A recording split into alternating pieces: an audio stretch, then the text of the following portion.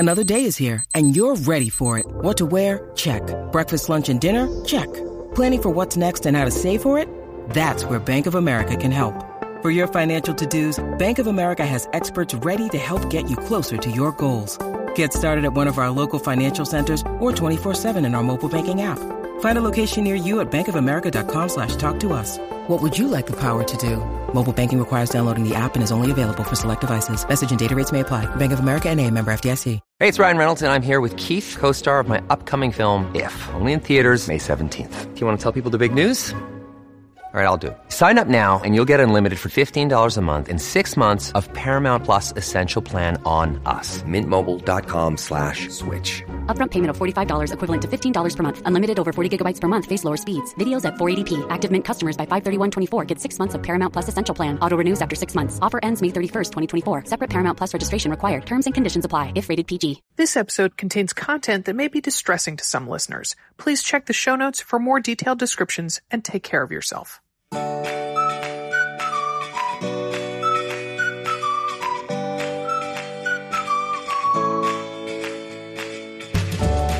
Welcome to another Mother Runner. This is Sarah Bowen Shea. I'm joined by Liz Waterstraat. Hello, Liz. Hi, Sarah. We are both off bike rides, right? Yes, just finished riding my bike. Mm-hmm. I sense that you might have gone further and faster than I did. Well, I was indoors, so I went nowhere. Okay. Nowhere. Well, I beat you on that one. Okay. All right. But it was a hard ride. Uh-huh. Yeah. No. I had I think he was a commuter on a foldable bike with little tiny wheels pass me. That's a good feeling. Yeah. Cue the, Pee Wee Herman music. It was very Pee Wee Herman. Oh my God. So what you been up to? I'm really stressed out. Yeah, I can hear it in your voice. What's going on? Oh, just, the transition from grade school to junior high. Aw. And all of these, my kids are in so many activities, and I'm really stressed out by all of the apps that are associated with these things, like a carpool app.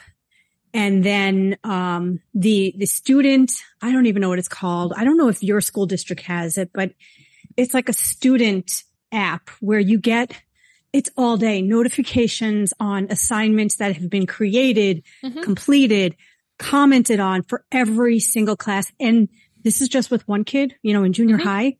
I can't imagine once they're all in junior high and high school, my watch is going to be buzzing all day. Well, turn off notifications. How do you keep up with it? That's their job.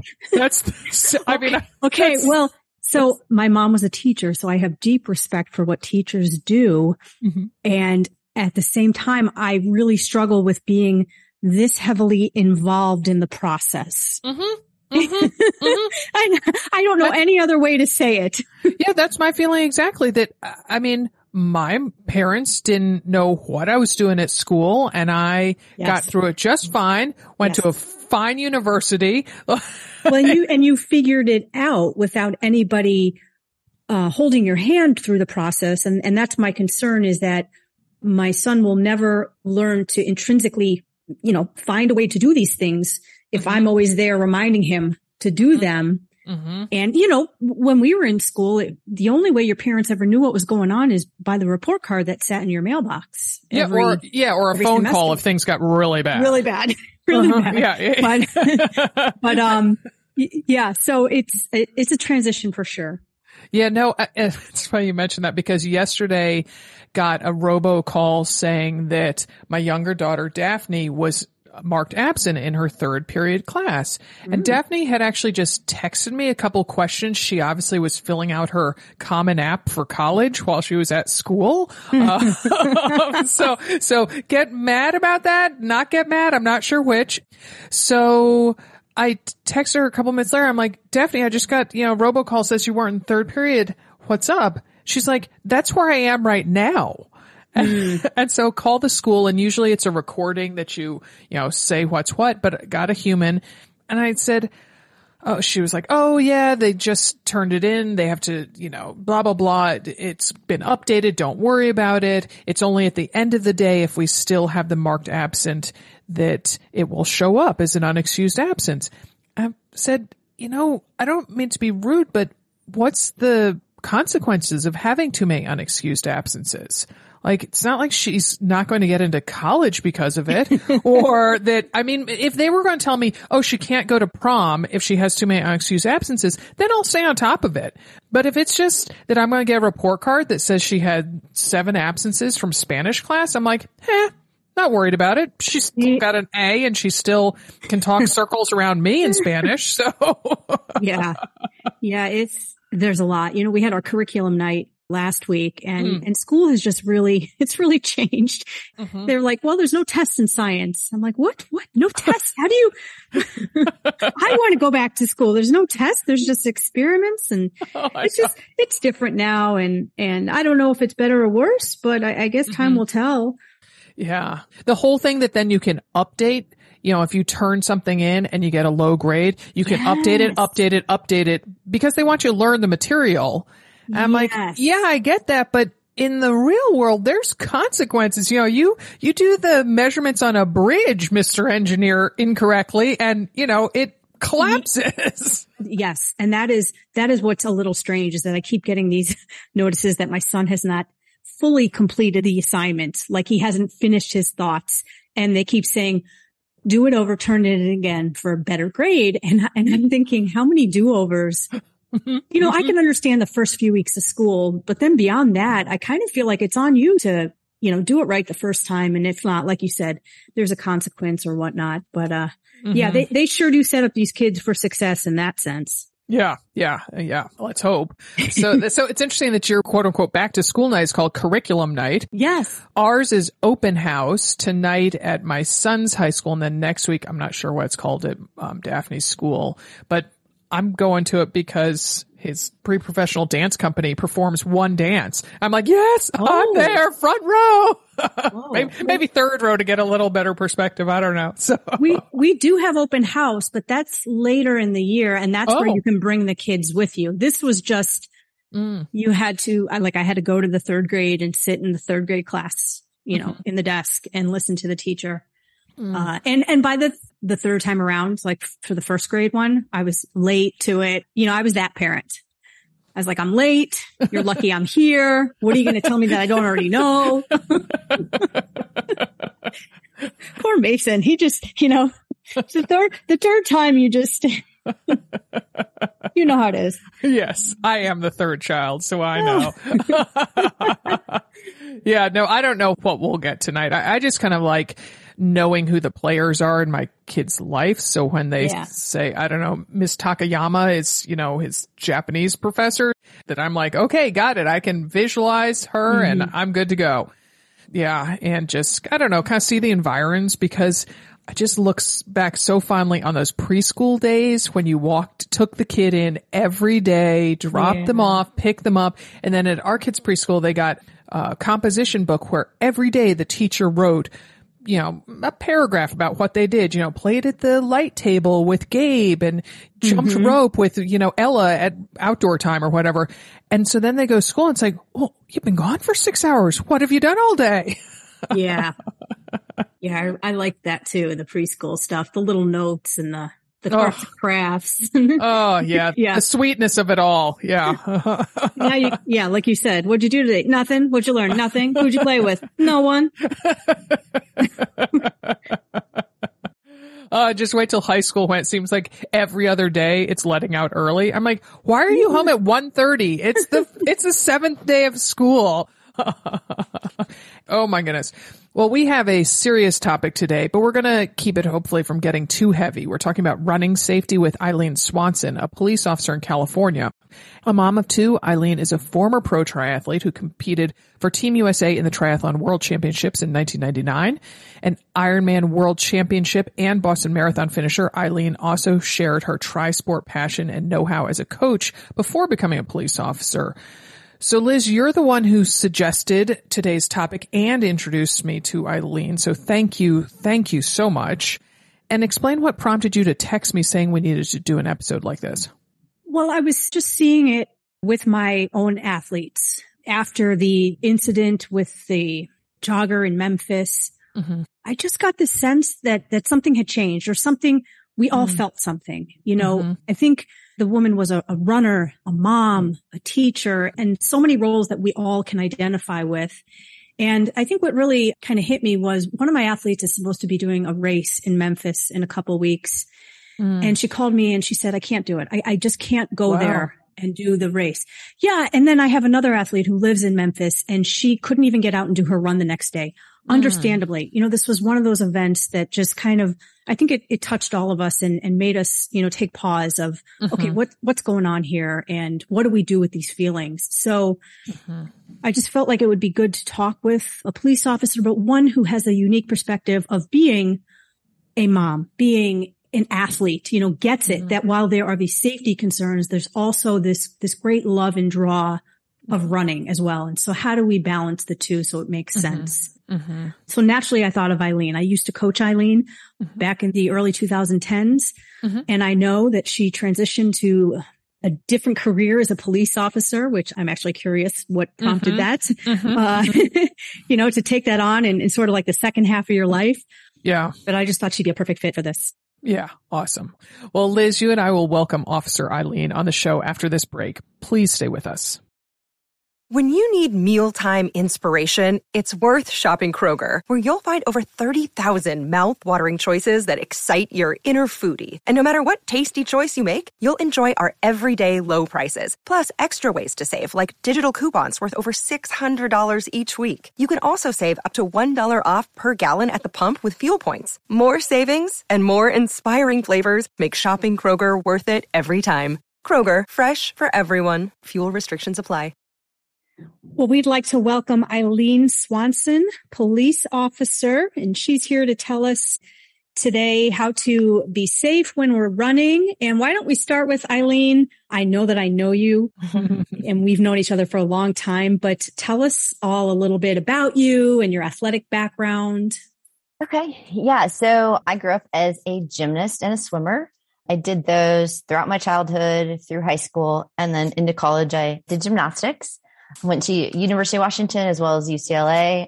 Loved that sport. Awesome, super challenging, kind of like the sport of triathlon. So once I was done with gymnastics, there isn't really a life after college with the sport. Your body's pretty shot, pretty beat up. But I couldn't just not do anything. So I had a swimming background. A friend of mine in college said, hey, why don't you jump into some little sprint triathlon with me? I said, sure. So I did a little bit of training, like a couple of weeks of training, jumped into this triathlon, and I was hooked. And that was, I believe, in 1998. I'm aging myself. Yeah. So I jumped into it and was hooked and just loved that sport and wanted to see how far I could get in that sport. So I did a lot of Olympic distance triathlons early on. And then eventually, just within a couple of years of doing that, I jumped up into the different longer distances. And then I decided I wanted to try to race as a professional triathlete, and did that for several years and had a blast, loved it. As you know, Liz, super competitive. But yeah, so most of my life I've spent doing something super active, whether it's gymnastics, swimming, or triathlons. And after I had kids, I tried to do a couple triathlons, and I think I did one other Ironman after having my first daughter, Mackenzie. And since then, I've done maybe one or two other like shorter triathlons and jumped into just running standalone marathons, which I hadn't done previously, and absolutely love that. Nice, nice. Just a little bit about my background. So Eileen, in an article about you and your coaching experience, you said, and this is kind of a long quote, you said, fun to me is sport. How much can you push your body and challenge yourself? It carries over into all aspects of your life, your career, your family. You aren't living a happy, fulfilled life if you aren't happy with the condition of your body. And I just love that. So can you expand on that a bit, please? Yes. So I just feel that you need to be active. You need to move your body. From an early age, my parents instilled in us that you need to be active. You need to pick a sport, stick with that sport. You want to do a sport for life. And that kind of stuck with me. And I think that all of us feel better when we work out, when we move our body.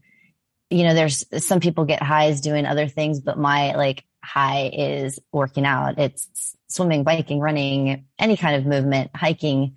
And I just feel that once you stay active, you'll feel that high, you'll be happy. It carries over into all aspects of your life. Mm-hmm. So it's just that joy that you bring. So after a workout, after you walk, after whatever, you move your body, you feel that much better. And whether you're going to sit in a meeting for a couple hours after you have worked out a little, you still have that high. Mm-hmm. So you're still a more joyful person. Mm-hmm. And then in terms of like pushing your body, I just love that feeling of it's like a hurt where you're pushing to your full ability and trying to hold on and trying to see if you can do something better the next day.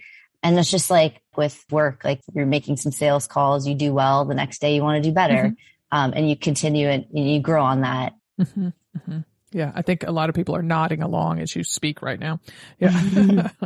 So with all of your sporting background, Eileen, it's no surprise that, you're someone who clearly loves a challenge. And so when I saw, and you and I are Facebook friends, when I saw that you had switched careers from coaching into becoming a police officer, it was not at all surprising to me. I just thought, well, here's a woman who loves a challenge and this is her next great challenge. And it's especially interesting to me because, Sarah always calls me her pocket pal because I am so small.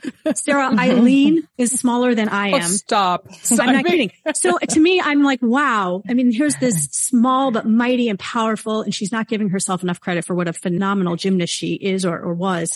And now she's taking on this career as a police officer. So what prompted that switch, Eileen? So actually a couple things. About 5 years ago, we had an incident at our house. We had our garage broken into while we were all asleep. That was obviously very violating and upsetting. And our road bikes, our tri-bikes were stolen. Oh. They basically cleared out our garage while we slept. So that was very disturbing. And, we called the police and we had such a positive interaction with the police that it was always a calling. It was always something I wanted to do. And I had thought about it for years, but never really went through with it. And that positive experience, like kind of jump started everything for me. But like, I've always been very intrigued with law enforcement in general. And by having that interaction, I felt, I really want to help my community just as these men and women helped me. I want to be able to keep our community safe. I just want to be able to have positive interactions with people and, help them when they're going through issues and when they're in distress. And I felt that was just like a calling and that was just kind of a sign. And at that same exact time, I was going through interviews to move into medical device sales. So I'm like, okay, which one comes first? A bunch of people that I met through this interaction said, hey, apply to, Cocoa County Sheriff and see what happens. It usually takes about a year to get hired. And it was really crazy. Within 8 weeks, I got hired and they did backgrounds, everything. They rushed the process because I told them I was completely honest and said, hey, this is what I really want to do, but I got all this other stuff waiting and whichever one comes first, I'm basically going to take. And they're like, no, this is great. You did awesome on the test and the physical agility. There's like a 200-page test. And then there's also like physical agility and physical ability tests. And I did really well on those. And they're like, no, we really want you. And so they made it happen. And just from that moment, I was like, hey, this is meant to be. I got this job quick. Went through the police academy, which is absolutely crazy and intense. And going through the academy at the age of 43 with 21 to 25-year-olds was absolutely insane, but I held my own. I killed myself. I held my own. It was awesome. All right. So what's harder, Ironman or police academy? I have to say there were days through the police academy where that was harder than Ironman. You get sprayed with OC spray, which I'll talk about later, pepper spray. Then you have to make an arrest while you're feeling the effects of that. And then you have to fight someone, all while you're like in intense, like severe pain. And not to mention the day we did it, it was 100 degrees out and there's no shade. And so that burning on your face was absolutely miserable. And then after that, we had to run some hills, to clear our lungs is what they said. And then at the end of the day, you go through a room where you get gassed and you basically, like, all the instructors in there have their gas masks on, but you have to walk through without your mask on. And I became I was assigned a squad leader, which was awesome too. And I loved. And so I went in first and had to wait for everybody to leave before I went out. And some people were freaking out in there. And I was like, go, go, go, go, go. Cause I'm the one that's holding my breath the longest. So it was actually, I would say, moments and days during the academy were harder than Ironman. Sounds just like Kona. Yeah. Oh my goodness. Oh my goodness. All right. Well, shifting gears. So Eileen, as an athlete, a mom, and a police officer, what were your thoughts when you heard the news about the horribly sad kidnapping and murder of mother runner and kindergarten teacher Eliza Fletcher in Memphis earlier this month? Yeah, that was very disturbing, devastating. It was sickening. It was horrible. I was upset about it. You know, I felt for her family, for the community too, for everyone. And it was kind of another one of those wake up calls to myself too, which maybe we'll discuss later in this podcast about just being aware of your surroundings. And there's no one to blame for stuff. It's just sometimes you're in this situation and it's tragic, but it was a kind of a wake up call to, you know, tell my friends and just remind myself, you know, I don't run with music. I run with nothing because I want to be able to hear everything. I know a lot of people love to wear their ear pods and everything else, but I think it's safer just to be able to hear what's going on around you and not be in some like zone where you're, you know, 100% thinking about the music or the podcast or whatever. It was just a wake up call for a lot of us. Yeah. And you've touched upon some of the, you know, strategies that we want to give listeners in a little bit. And that brings us to our next thing here. So we posted on our Another Mother Runner Facebook group telling them that we were going to do this, and we gathered a lot of questions from these women. So let's kind of start, just kind of give everyone the lay of the land and start with, in your approximation, what is the ratio of domestic violence calls to stranger attacks and abduction calls that the police get calls for? So domestic violence is high. That's the highest one. And that's what we see. I don't want to say on a daily basis, but in a 4-day work week, we get several of those calls. And abductions, in my 3 years, I have not had one. It's mostly DVs. We call them DVs, domestic violence. And, you know, obviously it's with a significant other of some sort or a family member. But abductions are rare, and stranger attacks are also not as common as you'd think they are. It's mostly somebody you know. It's someone that has had some kind of relationship or some kind of past even meeting with that person.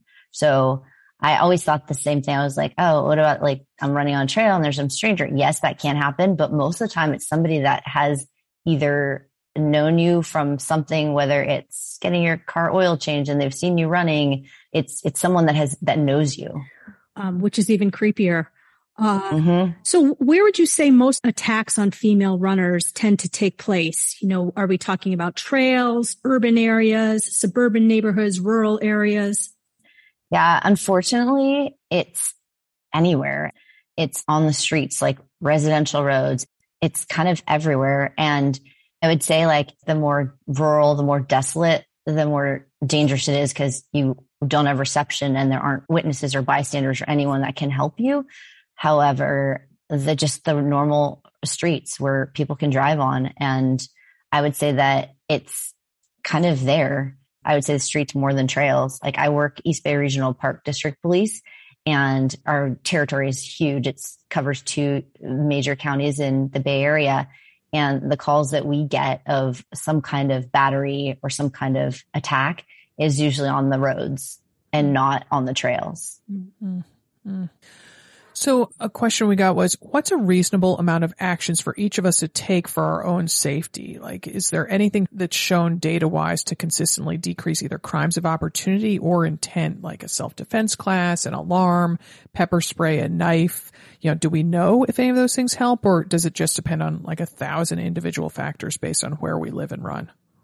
Yeah, it doesn't hurt to carry pepper spray. Mace has like a little pocket one that you can carry. You can obviously put it in the back of your shorts, or you can carry it, or you can just run with it in your hand. It's very small. I forget what it's called. It's like a hero pocket one. And they make that. has the intensity that like a spray can would deliver. I would say like that it doesn't hurt to carry that. Like in college, I always carried pepper spray because I would walk to classes in the dark. They'd have night classes after practice, and I would always carry something with me. Also, I was talking to a friend that, obviously another officer that said that, if we're trained with pistol, put a pistol in a belly band. I have not done that yet, but my friend does do that. She has a little pistol. If she's trained, obviously, and she carries a little pistol in a belly band and runs with that. In terms of using that on someone, it's kind of individual. Like you would have to react. It's almost like a practice. Like if somebody were to come up on me, can I get this out fast enough to react versus just like, okay, I have it and I'm just going to go for a run. Like everything is practice. You just got to practice with it. And it sounds kind of silly, but there's times where I practice with stuff. Well, we have to practice with stuff. But if I think I'm going to go out on a run and it's super early, I'll carry a little pepper spray. It's my department issued one, but I carry it just in case. But I'm preparing. I'm like, okay, if somebody comes up on me, it's in my right hand. I'm right hand dominant. This is what I'm going to do. So a lot of preparation. And I know it stinks, but that we have to think that way, but you're preparing. You're preparing to fight. And it's kind of how it is right now. And unfortunately, it's a lot about preparation. Self-defense classes definitely help a lot. Through the academy, we did a ton of self-defense, and I kind of wish I would have known all that earlier because it does make me feel a little more safe when I'm out there on the streets by myself. And obviously, especially on patrol when I'm by myself in these dark areas, I have these techniques I can use if somebody were to come up and try to grab me. So self-defense is awesome. Like I highly recommend everyone take even a basic self-defense class. So speaking of the streets, the various police departments out there, do you feel like they do anything to keep the streets safe on the early morning or late evenings? Is there anything different they do? Yeah. So we have different things. We have patrol priorities, which if say based on a crime that just occurred, we'll have patrol priorities, which means like between the hours of 3 and 6, these certain police officers need to patrol this area. And there's just security checks of the area. So we do that, but it's usually after a crime has occurred, unfortunately. But we do patrol priorities. And if you want to call in and say, hey, there's this area that I think is kind of sketchy, or, I feel like maybe somebody has been watching me, call your local police agency and say, can you do a security check of the area during these hours? And, they're more than happy to do that. We're more than happy. I love it when people are like, hey, this has been going on. A crime has been happening, or, I feel like something's wrong. We go out there and we love to do that. We love to keep the community safe. That's our job. And we want to help. So that's good to know. So one woman on our page wrote, I think it's common to feel a little trepidatious when stepping out in the dark to run in the early morning. How do you know when to push through that feeling and when to really listen to it? She said she knows it'll differ by situation, but she guesses what she's asking is what type of things should we consider when we are assessing whether a situation will be safe or not? I would say always listen to your gut. If you go out there and you feel like something's not right, you're probably right. So listen to your gut, listen to those spidey senses, be smart. And if I go out and feel that, I'm like, you know what, either I'm going to change direction, do a different loop and do something different, but always listen to your gut. So if you feel like, I'm a little nervous today, something doesn't feel right, listen to yourself. I know we want to get those workouts in. I know hey, I have this plan today, but if something doesn't feel right, listen to your gut. That's what we tell everyone, because usually you're right. If you think about I should have done that differently, I should have listened to myself, it's usually because you should have listened to yourself. So we say, keep your head on a swivel. I know it's hard when you're running, but just keep your head on a swivel. Think about if you're running and you hear something, look, don't just try to ignore it. Look around. It's better for you to see it. It's better if there is someone to make eye contact with that person. They are less likely to try to do something. If you make eye contact and see them, they're less likely to do something to you. I like that you say that, listen to your gut, but I like that instead of saying turn around and go back into your house and have a second cup of coffee, you say go a different route. Go in the opposite. If you usually go counterclockwise, go clockwise, whatever. Right. So that to not have the opportunity, stolen from you, that you can still get out there and do it. Yes. Mm-hmm. Yes, of course. Yeah. I never want to deter anyone from going out there and enjoying the beautiful outdoors and whatever they want to do. It's just, if you don't feel like something's right or you're a little nervous, then just go with your gut, change directions. Even if you are running, you're running home and you feel like something's wrong, change directions. Don't go straight home. Like I do that today still. So some women admitted they're struggling with running on residential roads versus major thoroughfares, thinking about balancing the risk of being hit by a car or driver compared to being abducted. So do you have any thoughts on that? Is one better than the other? That's hard because I would say thoroughfares are dangerous. Like you're more likely to have something happen to you on thoroughfare with all the traffic and everything. But yeah, I just run on the residential roads. I know you want the light and you want, the visibility on the thoroughfares, but on just a residential road, it's a little safer in terms of getting hit by a car, traffic and all that. And it's just, again, just be aware of your surroundings, everything. I don't want anyone to think that they can't go out there and enjoy their runs because the crimes that have been occurring. It's just a matter of knowing your surroundings and knowing what's going on around you and just being aware. And like I said, if you have to wear earpods or you have to wear headphones, try to keep the music or whatever down low so that you hear what else is going on around you. What about, and you just mentioned headphones and we've talked about pepper spray, just thinking of some other things that might help when women are running in the dark or early morning or late evening. What do you think? Should they be wearing a headlamp? We had one woman post a question about running in the dark with a headlamp, and she said it actually makes her more scared because she can't see past the dark and she feels like it draws attention to her out early. And I would think the same thing about reflective gear. I mean, what do you think about, running with reflective gear or headlamp? I mean, it's obviously definitely safer because people can see you. It's safer. It definitely is safer. If somebody's going to see you and want to, do something, commit a crime, it doesn't matter if you're wearing a headlamp or if you're not wearing a headlamp. If they're after you, they're after you. So it's definitely safer because of traffic and other reasons. So I'd suggest still wearing it, still wear your safety gear. And yeah, it does draw attention that you're there, but they would rather have somebody that's in the dark actually, so that no one actually sees that person. So it's actually better because people do see you. And I would also think that the statistics would bear out that your chances of being hit by a car while running or walking or cycling or whatever is higher than being attacked. Am I right on that? Yes, you're spot on. 100% yeah. correct. And I just think as a person who, drives to strength training class at 6 a.m. in the wintertime, I just think about all the people dressed in black clothes with no lights, nothing reflective that I've been, me, a runner behind the wheel has, come close to hitting.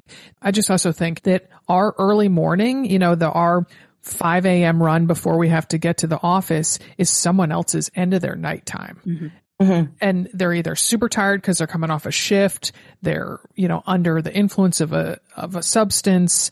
So I don't know. Yeah, you're 100% correct. And there's a lot of police officers that are off our sometimes like 18-hour shifts and we're exhausted. And it's definitely safer to wear gear where you can be seen. Yeah. So let's talk about reporting something suspicious. Eileen, you had said earlier that if people see something, that the police force appreciates a call to report something. And some women kind of felt like that they might get brushed off as being overly dramatic, no offense to law enforcement, but that, and also when to call maybe your partner at home or your neighbor or somebody versus an officer of the law. So 100% always call 911, always call police. You call a non-emergency number if it's not urgent, or just call 911 and say, it's not an emergency. It's not urgent. However, this is going on, but always call police. If you tell a friend, you tell a neighbor, great. But what if something did happen and you didn't report that a crime was about to occur or a crime had occurred? So I would say we don't take any of the calls lightly. I don't know anyone at my department. I've been at 2 different agencies. This is my second agency that would take that lightly. We take it seriously. We'll go out there. Yes, we are short staffed all across the nation, law enforcement, but one of us will go out there and do a security check or just, do surveillance, just drive around, just see what's up. Mm-hmm. And, and sometimes it's awesome. Like we had a call the other day where someone was like, hey, there's somebody on this trail and they're kind of weird and they've been following dog walkers. Mm-hmm. And we went out there and didn't find him, went out the second day and we actually found him and contacted him, talked to him. And he happened to, have some past run-ins with the law. And we were able to actually detain him, take him in. And it was actually awesome. It was a great feeling because if somebody didn't report that and didn't say, hey, I felt weird about this guy, he didn't do anything. He was just following. And it's not against the law for somebody to just be creepy. But that person happened to tell us and we contacted him and, he didn't have to give us information, but he did. He told us his name. Mm-hmm. We did all, we ran him out, we did everything and he ended up going in, he had a warrant. So, that was actually awesome. So yes, please call your local police agency, report anything. We don't take things lightly. We would not brush it off. That's good to know. Thank you. Yeah. Mm-hmm. So we've talked about a lot of different strategies and pieces of equipment. And so just to simplify it for our listeners, if you had to choose the top 3 things every runner who's out there in the dark should never leave home without, and this might be something that makes noise or a light source, or let's just even say like a weapon, like maybe a knife or mace. What would you say those top 3 things would be? So if you're running in the dark, I would definitely say your reflective gear, like we talked about, your headlamp, your reflective gear. I would say pepper spray would be my number 2. You can use that. And then if you have a pistol and you are trained, then I would say a pistol in a belly band if you are trained. So those would be my top 3. Wow. So what do you think about those ring knives that a lot of people get ads for them on Instagram, on Facebook, so that it's like a small knife is a little bit of an exaggeration for what it is, kind of a sharp, pokey thing that's on the inside of your hand. Yeah, I'm not a fan of that. Okay. Yeah, it could be used, but you would have to be super close. You'd have to have very close contact with that person versus being able to keep your distance. Like you don't want to have that where you're like right on them. You want to have a little distance. The spray goes as far as 10 feet. So just having that distance. I mean, first off, it's rare. Like you said earlier, it's more likely that you would get hit by a car or cyclist or something. But if you do encounter something, somebody's not going to jump out of a bush.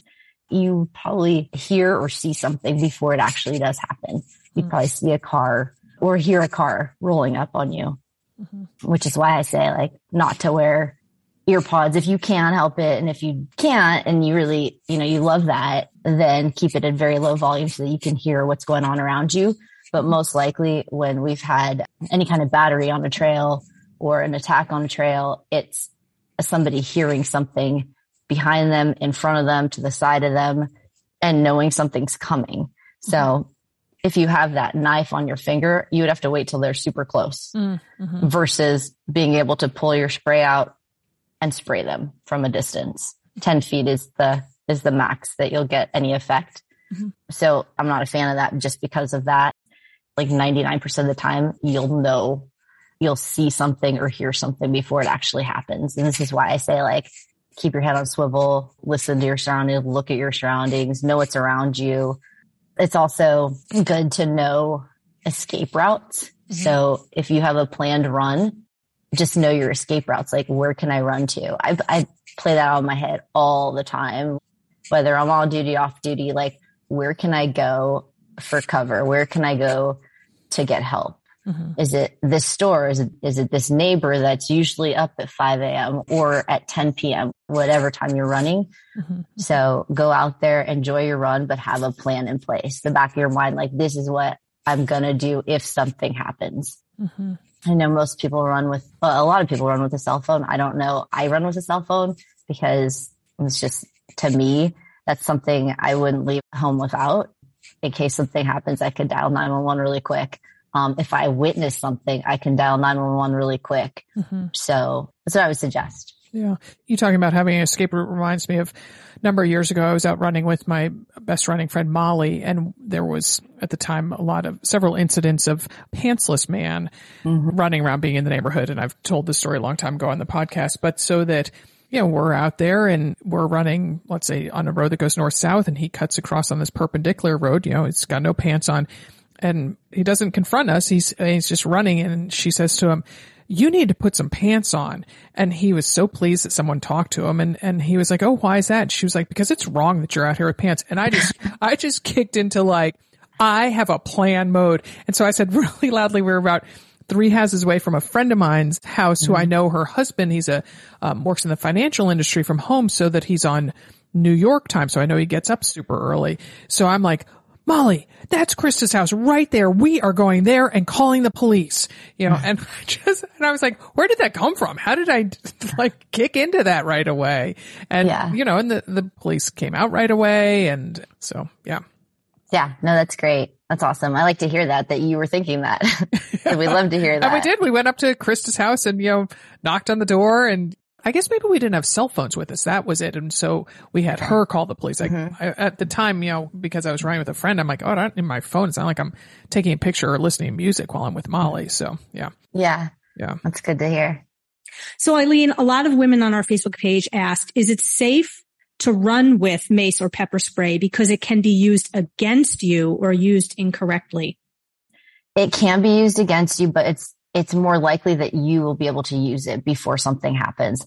Like I said, you'll hear, you'll see, you'll sense something before it actually does happen, and you'll be able to react. You'll be able to do something. And if you have the spray, you can spray someone, and you just aim for their face, their eyes, and within 5 seconds, they're pretty much immobilized. They can't see. So it's like a good 5-second window where they can still do something, but they've got 5 seconds before it actually sinks in and it hurts really bad. Got it.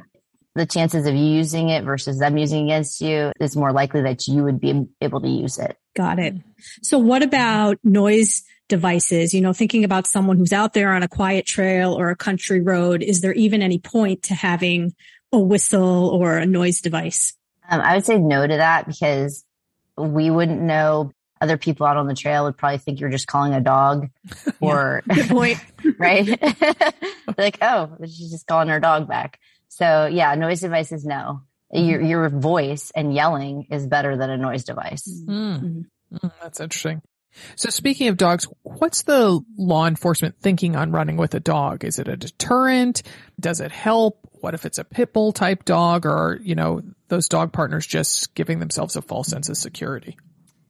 Definitely. A dog definitely helps. Obviously not like a little miniature poodle that wouldn't help, but a bigger dog does help. The attacker does not want to try to fight your dog and you. So it's definitely a deterrent. It's definitely with the situation I was talking about, the dog walkers, that was a deterrent for this person. We realized this guy wanted to get to the women, but he was scared of the dogs. So it was definitely a deterrent, but it's just your type of dog too. If you have a lab, that's another thing. The lab will probably end up licking the person. Labs love everyone. Goldens love everyone. But if you have a dog, yeah, it's definitely something they'll think twice about versus just going straight for, an attack. It's something that they would think twice about for sure. So another woman wrote on our Facebook page, I heard the Oprah advice years ago, don't let them take you to another location. So do you feel like it's always better to fight? Yeah, I would say fight. I would say take that self-defense class, learn a couple skills, and go with that one skill that may work. We're taught in the academy that if you could just take one move away from this class, that's awesome. So a rear wrist lock, a rear twist lock, just a full on body takedown. There's things that you can learn and you can be able to use, but always fight. And there's sensitive parts that you would want to hit. The sensitive parts are the eyes. The throat is huge. Right behind the ears is a very sensitive part. Nose is sensitive. Groin is very sensitive. So there's parts that you want to go for the sensitive parts. Obviously if you get into something like that, you do want to fight. You want to fight, you want to scream, you want to kick, you want to do everything you can to not have them take you if that were the case. So basically just like what they teach us in the academy, you fight for your life, and that's what you do. You don't give up. You just keep fighting until you get help. So that makes me think, obviously in the moment, you probably just are making noises that you don't even know exist in you until the moment. But is there some, should you yell, I'm being attacked, help? Are there some words that are I live here in Portland, Oregon, where the houses are very close together. And, when I go running with a friend, I'm probably waking up half the neighborhood because I'm making so much noise just chatting. But so is there something specific to say? Yeah, all of the above was great. Help, I'm being attacked. I need help, help, help. Yeah, just anything like that, just yelling that, someone will come out. Hopefully someone will come out if they do hear you. But it's just those types of words, like whatever comes out of your mouth, you need help. That's the first thing that will come out, is basically like help, and just screeches and screams as loud as you can. Somebody will come out. Hopefully, if, like you said, like in your area, it sounds like, homes are closer together and someone would come out and help. But making noise, as much noise as you can, is definitely helps. So what if you're out there on the trail or the roads and you find yourself being followed? What do you do then? I would say, take a different route if you're out there.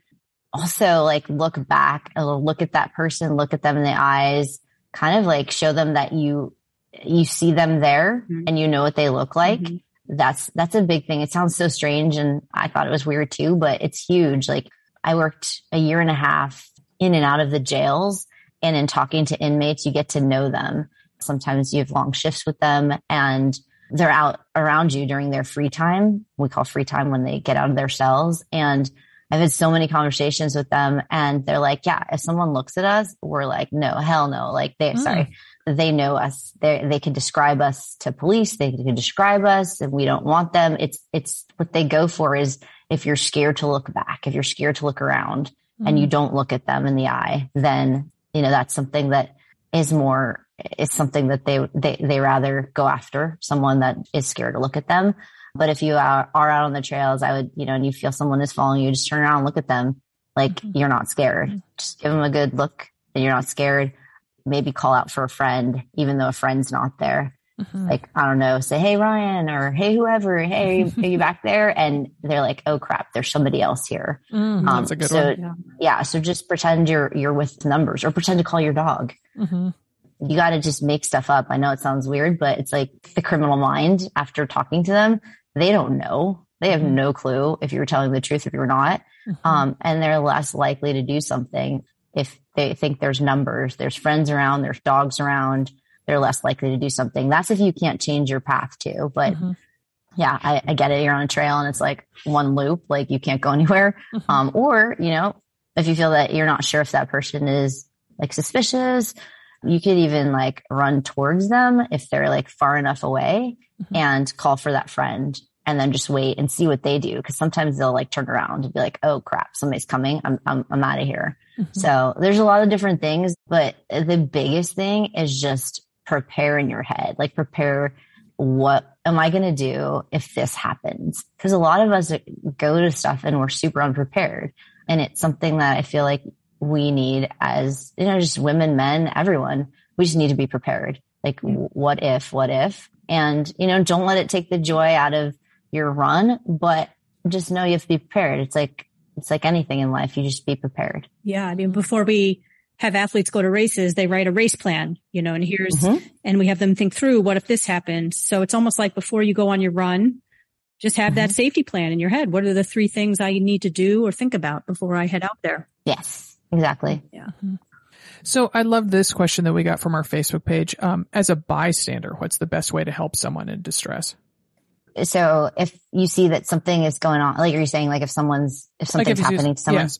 Yeah. Okay. So remember as many details as possible. Remember your exact location. Call 911 immediately.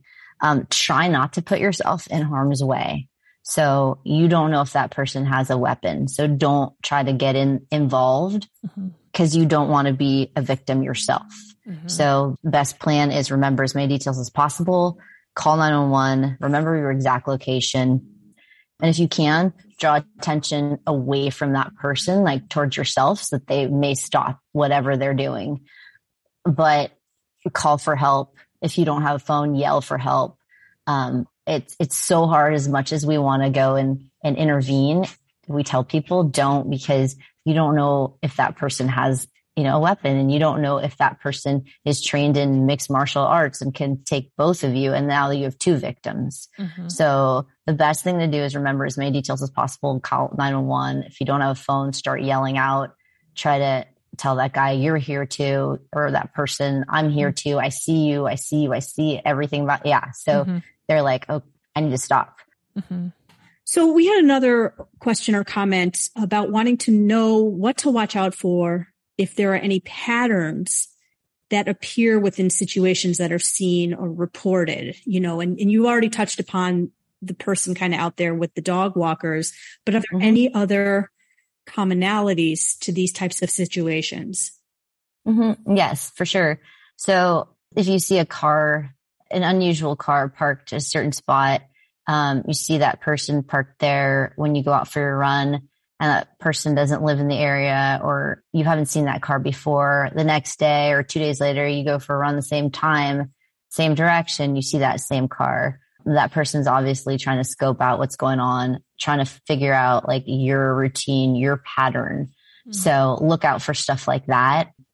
Or if you see somebody walking that's not usually in the area that you run in, that's walking at the same time as you're running, and then you go out there again and that person's there again, and you could tell, you get a good inkling of like, hey, this isn't right. This person looks suspicious. This doesn't feel right.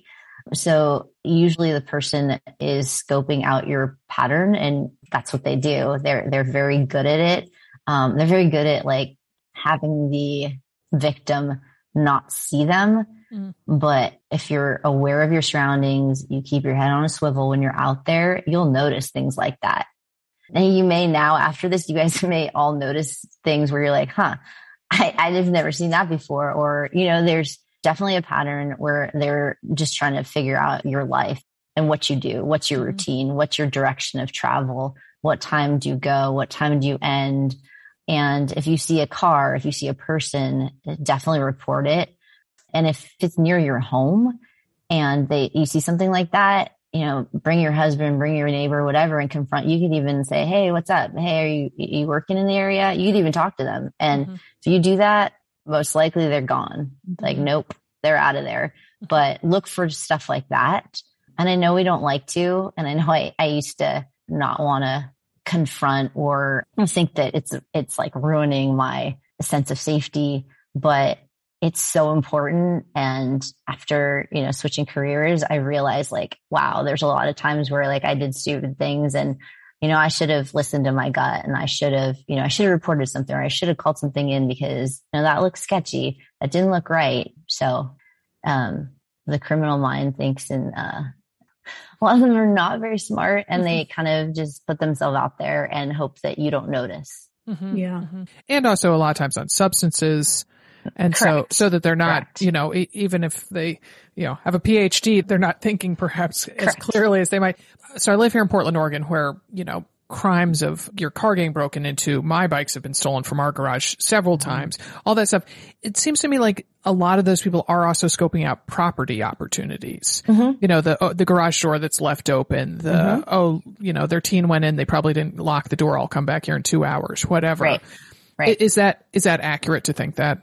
Yes, for sure. Mm-hmm. Yes. Yeah. So that I think by going up and, can I help you find something or whatever, that's more than likely that person's not going to be attacking a runner, but they could also be stealing the catalytic converter from your neighbor's e-car, 100%. Okay. So we did get a lot of questions about women. Maybe it's, kind of urban legend, but is it dangerous to run with a ponytail? I have short hair, so I don't know anything about this, but that some women think, I'll wear it in a bun because they worry that they can be grabbed by their ponytail. Is that just kind of urban legend or no?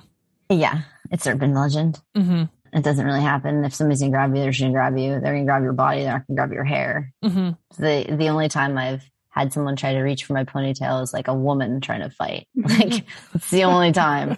I mean, that's just a myth. Yeah. What about along those same lines? I think someone asked us on our page about what to wear. Mm-hmm. And I know this could get really tricky, but do you think being out there, I mean, I'm somewhat, everyone knows I'm out there in my shorts and jog bra, no regrets. Is that a good idea? Not so good idea? Does it not matter? It doesn't matter. It doesn't matter what you wear. So it just overall, really, like, you could go out there for a run, but you just need a plan. Like we said, that's it. You just need a plan in place. Safety route. If it's the same loop you take, try not to take the same loop like all the time. Try to vary your runs. Mm-hmm. I know it's really hard to vary the times of your runs, so that's hard to say, but if you can, that's good too. But just try not to be that person that has the same exact pattern over and over and over again, because I mean, it's hard to say and it's sad to say, but that's what they look for. That's what people look for. It's that same routine, that same pattern, just like you said with property crimes. Mm-hmm. They'll look to see what time you leave, what time you come back. And, you know, sometimes you do it at night, but that opportunity of like a garage left open or even knowing your code and seeing your kid punch in the code or something. Yeah. Mm-hmm. I would definitely just vary your routine if you can as much as possible. You know, speaking of not doing the same thing, and you mentioned at the start of this that most of us are victimized by someone we already know. What do you think as a police officer, as a runner, as a woman, of posting your data on, and I'm not singling out this particular platform, but something like a Strava, where people who follow you can see your route, the time you were out there? You know, do you think this is a good practice? Is this something we should reconsider?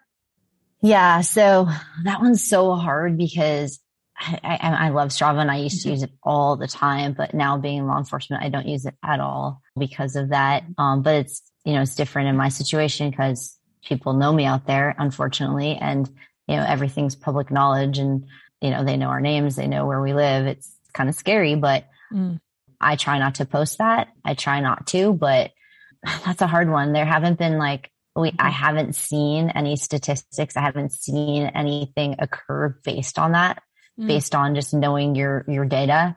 Yeah, that's hard to say just because we don't have any data on like this person actually, you know, attacked someone because they knew their pattern from Garmin. I would say it's more likely that they would know your pattern just from watching you versus going online. And there are things, it was an excellent question, Liz, you know, that you can cloak where it shows you start. You know, it's a little bit like Airbnb, like your Airbnb is going to be in this general vicinity.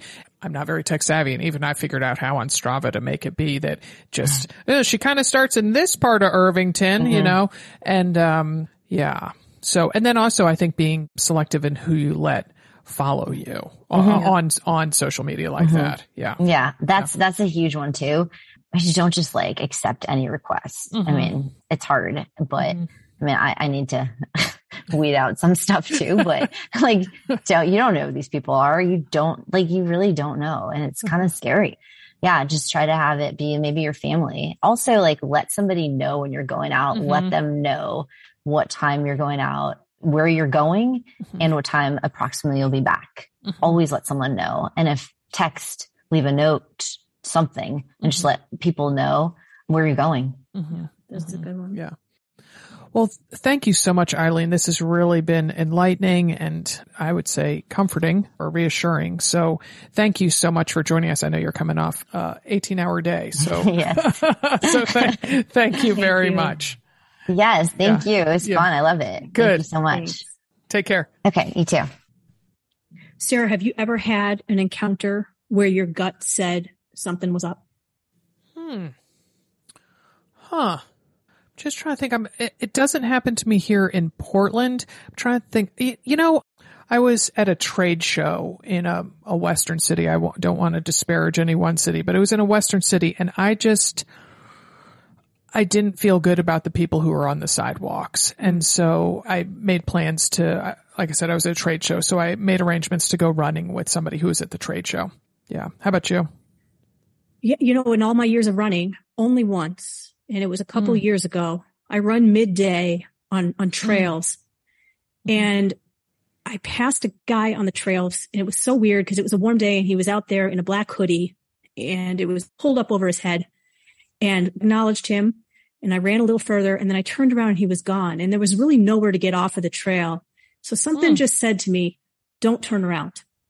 So I ended up exiting the trail and running down this state route to get back to my starting point. But that was the only time. I've been very lucky to run everywhere, and just around here, it was my only weird time. Yeah. Yeah. Portland's a major metropolitan city, and, there's definitely a fair number of people out there. And like I said, Molly and I ran into the pantsless guy at one time, but I never told my kids about that. They were younger. Yeah. Obviously it happened a number of years ago, but it just seemed, I didn't want them being worried about it, but it didn't seem all that worrisome in the moment. No. Yeah. Every town has pantsless guy. Oh yeah. We've had that too, where the guy on the trail is flashing people and. Yeah. I talked to a woman who grew up in the neighborhood where it happened. She was like, there was always a pantsless guy. It's like, really? That's the world we live in, that there's always a pantsless guy? Like, I don't, it's a sad statement on society. All right. Well, on to happier thoughts of us going to one of my favorite major metropolitan areas, the Twin Cities of Minnesota. Dimity and I are going to be at the Twin Cities Marathon Expo again. We haven't been there since 2019, and we're going to once again be doing a live podcast recording party on Saturday, October 1st. It's at the River Center where the expo pickup is. It's just 2 escalators above where you'll be picking up your bib and your shirt. And it starts at 2:00. It'll probably run for about an hour. And Dimity and I will welcome our guest, Katie Mark of On the Mark Therapy, talking about the power of forward movement and mental fortitude. And each guest gets a free bottle of tasty Core Power, so you can sip that while you listen to us talk and see how the sausage is made, proverbially. So please join us, RSVP by going to anothermotherrunner.com, click on events, and then on the Twin Cities Marathon Weekend in the drop-down menu. This event is free. We have to limit it to 99 people, like the Luft balloons. So head on over to our site and RSVP. Our podcast today was produced in St. Paul, Minnesota by Barry Medore from Fire on the Bluff, who will be there with us at the Twin Cities live podcast party. Many happy miles.